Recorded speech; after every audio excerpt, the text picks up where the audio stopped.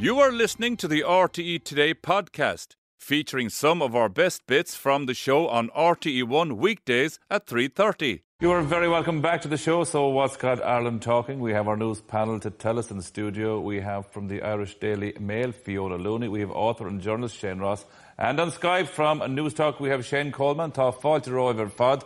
Shane Ross, we're going to start with you, and off to school we go. Yeah, this is a story by Cormac McQuinn this morning that Norma Foley, the Minister of Education, is bringing children, is expanding the number of children that are going to be brought to school, and she's changing the rules. And what she's trying to do is, in fact, change the rule about how far you stay, you live from your home.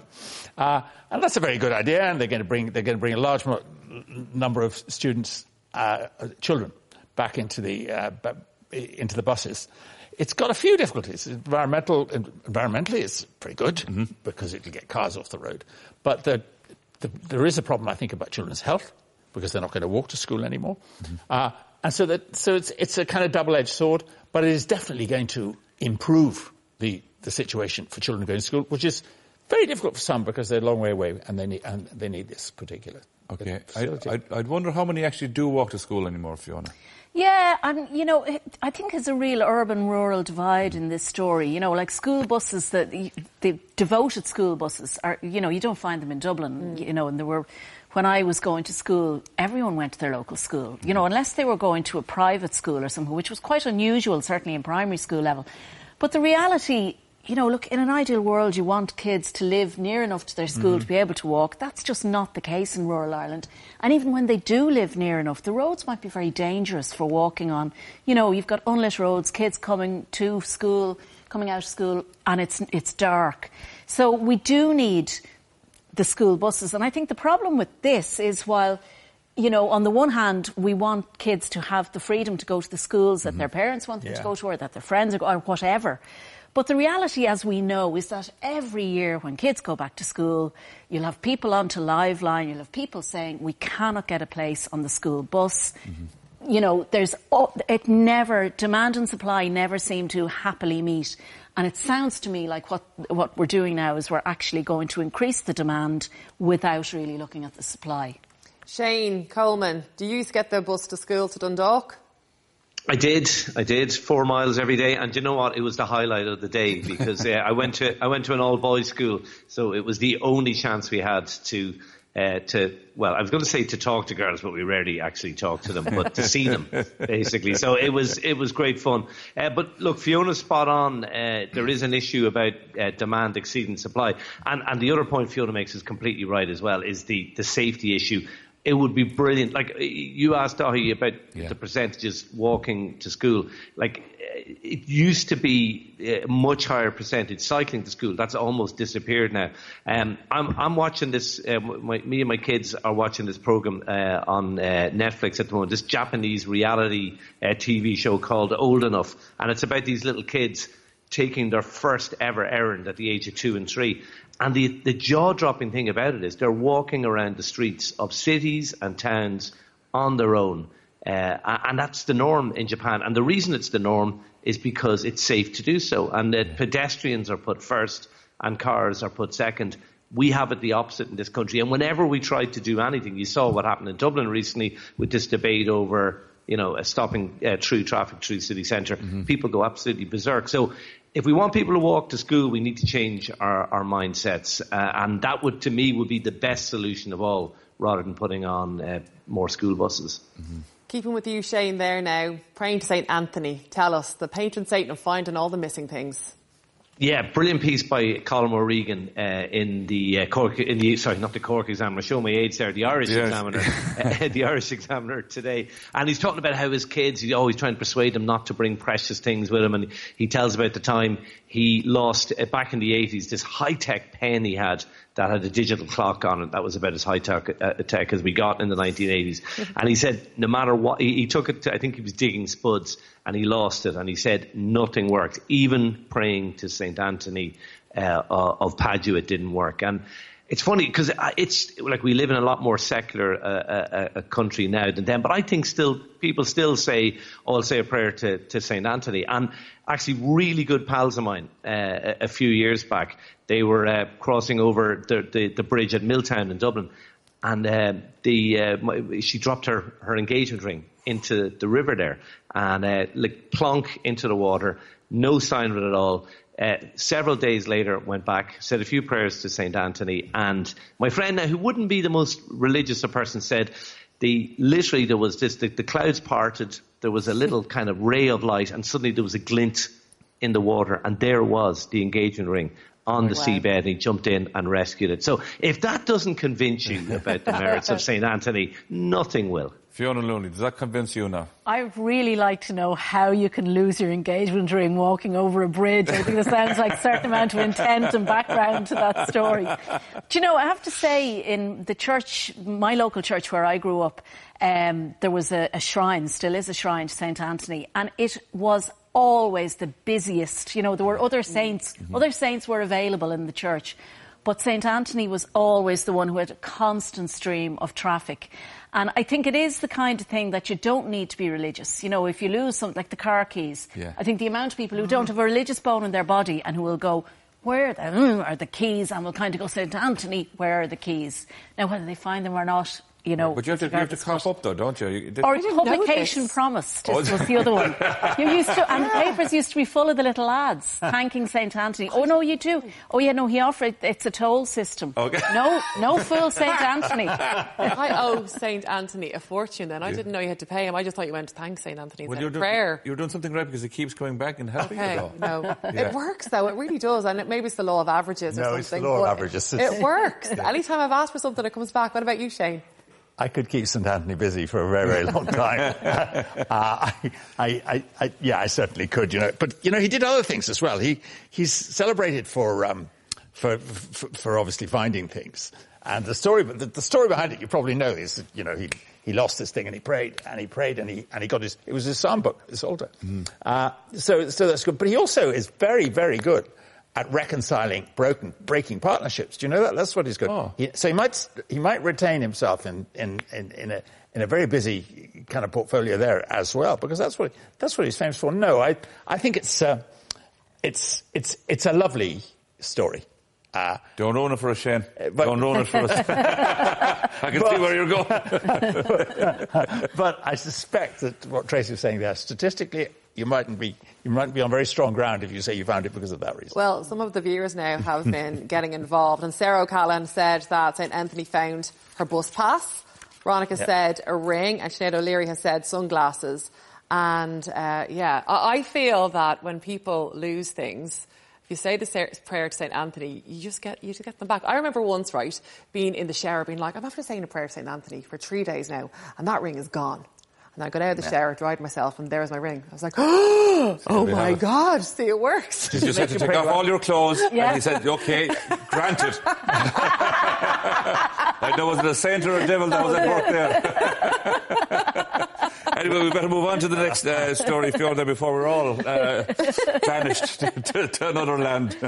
So this is, I think, a really interesting idea. Now, when I read the headline, I thought, absolutely not.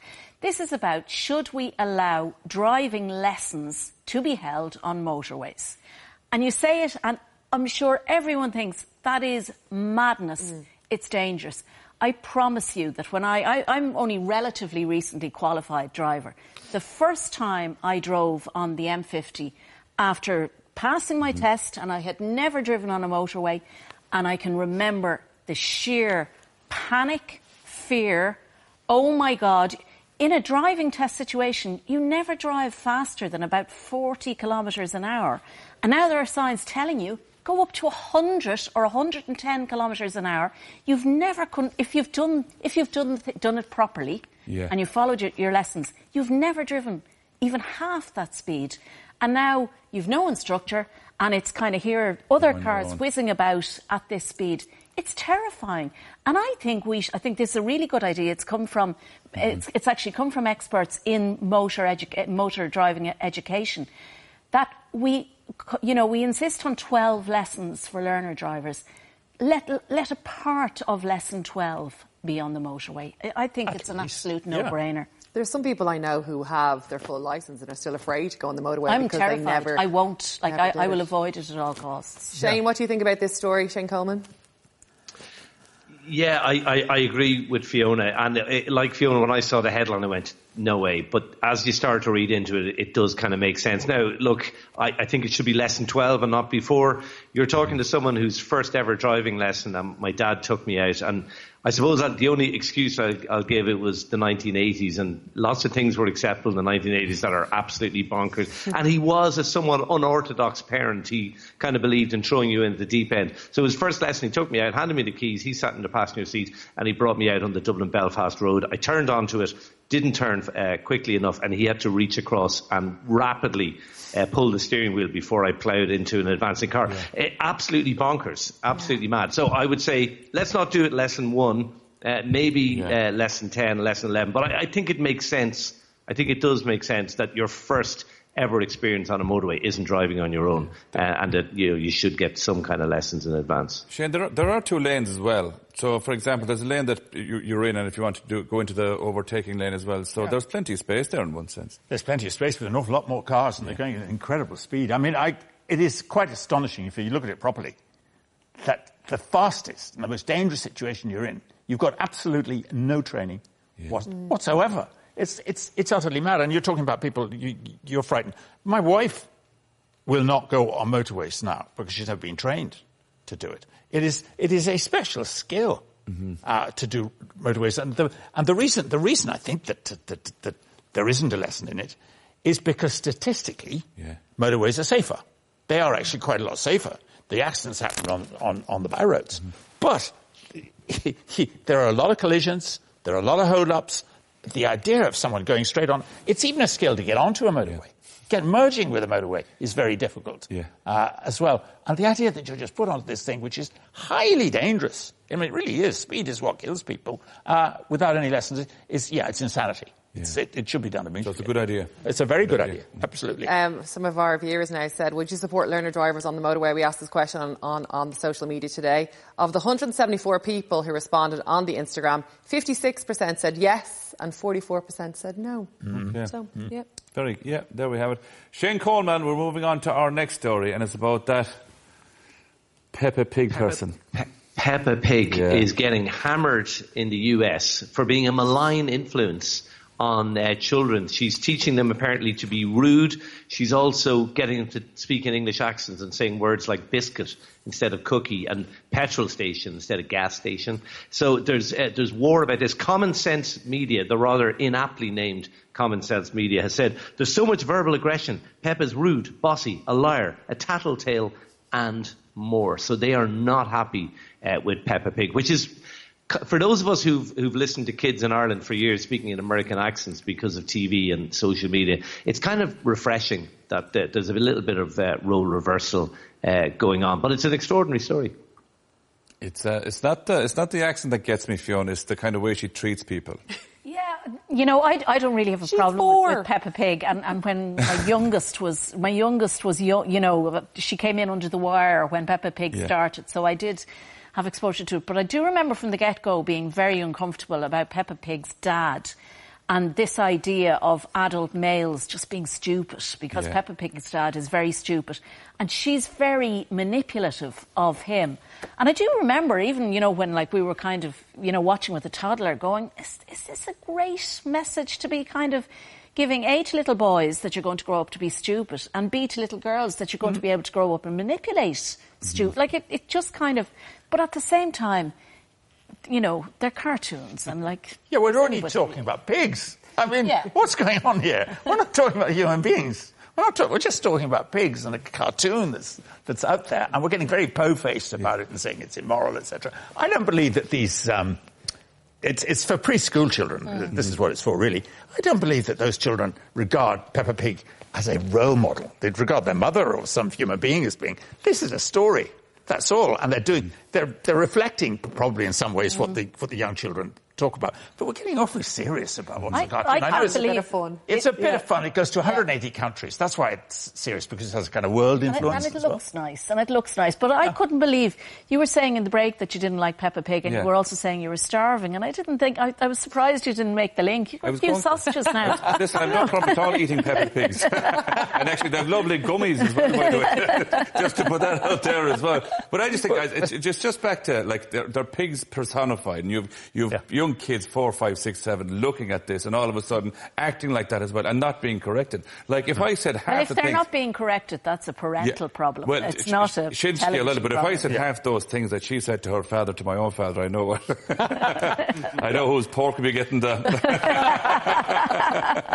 roasted. Do we want to sanitize this whole thing, you know, and make them into perfect pigs, therefore, and extend to certain people? We don't. They're doing things which normal 4-year-olds do, I suspect. I know for years Shane Coleman kind of modelled himself on the Coyote Kid under the Roadrunner. Is that true, Shane? How did you know that? No, but you know what? Like, how is it not quite true to life that the father in the house makes a complete hames of everything, and then the mother comes in and sorts everything out?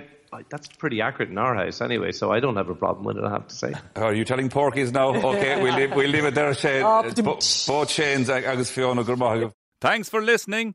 Don't forget to tune in to the Today Show every weekday on RTE1 from 3:30.